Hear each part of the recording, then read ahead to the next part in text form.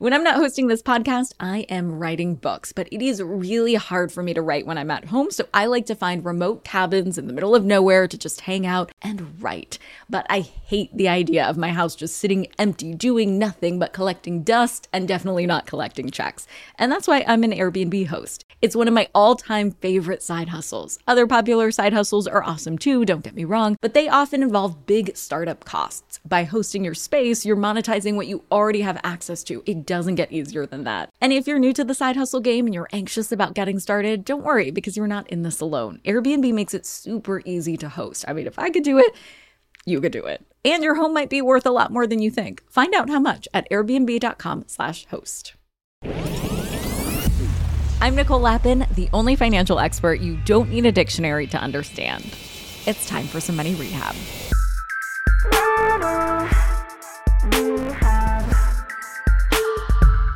This week, nearly 200 national representatives met in Dubai for the 28th United Nations Framework Convention on Climate Change, also known as COP28. This is one of the most consequential events of the year, not just for climate, but also for your wallet. Pretty much everything our money touches is attached to an invisible sustainability question.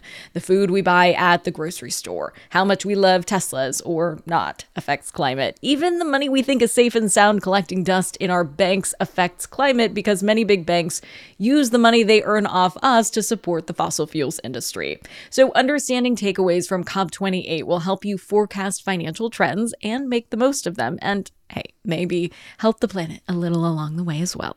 Delegates from nearly 200 parties attended COP28, including the United States, China, Russia, and Saudi Arabia.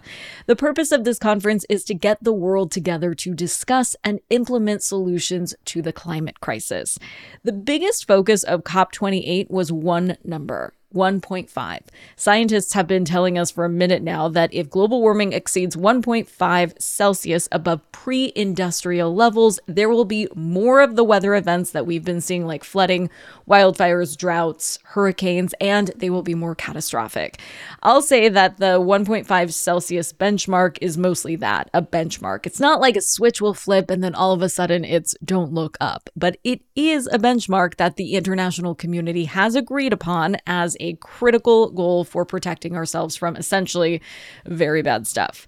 If nothing changes, we will hit 1.5 Celsius and soon, which is why it is so important that the whole global community gets together and talks about how to slow global warming, because this goal is not small. In order to keep below 1.5 Celsius, global greenhouse gas emissions need to be cut by 43% in 2030 and 60% in 2035. Now, a resolution comes out of this annual meeting. This year, 153 member states backed the resolution. Notably, the United States voted against it. This is where we can really start digging into the economic implications here. The biggest criticism is that the resolution was disappointing and did not pave the way for nearly as much action as is needed. On one hand, COP28 is being called historic because the resolution called for members to, quote, transition away from fossil fuels.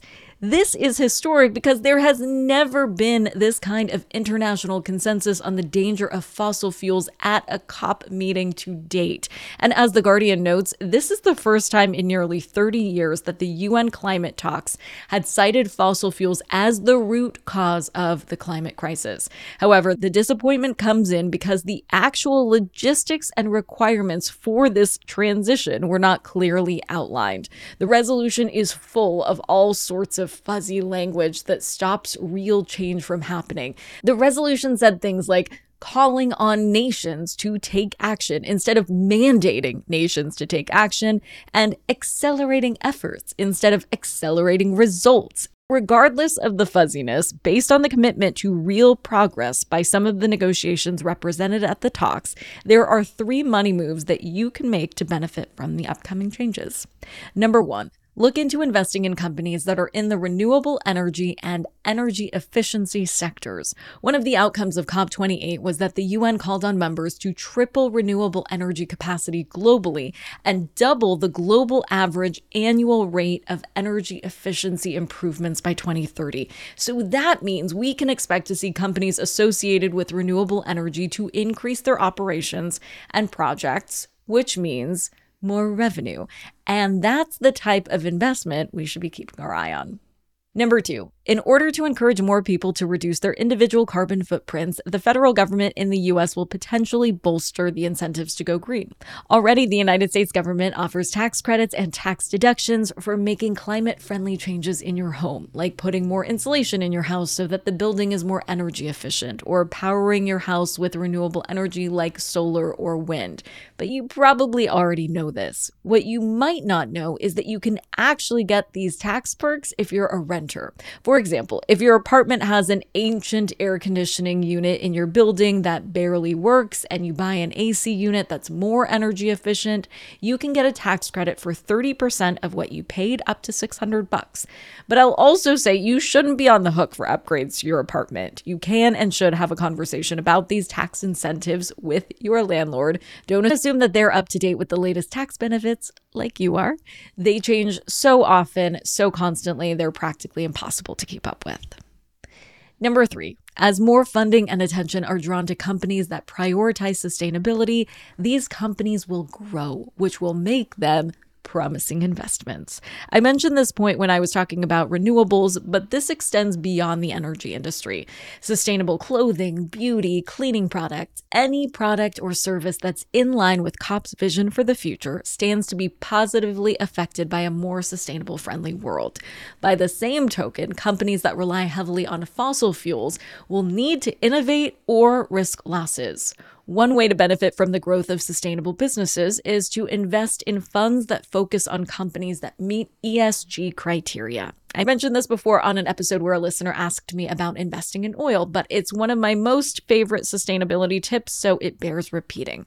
For example, there's an ETF with the ticker symbol ESGV, which is an index fund that tracks 1,500 large companies, but excludes companies that get revenue from producing or selling fossil fuels, weapons, tobacco, and other controversial products that aren't so ESG. And compared to oil's 25% gains over the last 5 years, ESGV is up 54%. So take that, oil. For today's tip, you can take straight to the bank. The most sustainable thing you can buy is nothing. Challenge yourself by doing a shopping detox in the new year. And I don't just mean cutting out the shopping spree you would go on because you're bored, but see how long you can go without buying anything plastic. As bonus perks, avoiding plastic in your grocery store likely means you're going to fill your cart up with beautiful fruits and veggies, which always makes my body very happy. So it's a win for your health, your wealth, and the planet. Win, win, win. Money Rehab is a production of Money News Network. I'm your host, Nicole Lappin. Money Rehab's executive producer is Morgan Lavoie. Our researcher is Emily Holmes. Do you need some money rehab? And let's be honest, we all do. So email us your money questions, moneyrehab@moneynewsnetwork.com, to potentially have your questions answered on the show or even have a one-on-one intervention with me. And follow us on Instagram @moneynews and TikTok @moneynewsnetwork for exclusive video content. And lastly, thank you. No, seriously, thank you. Thank you for listening and for investing in yourself, which is the most important investment you can make.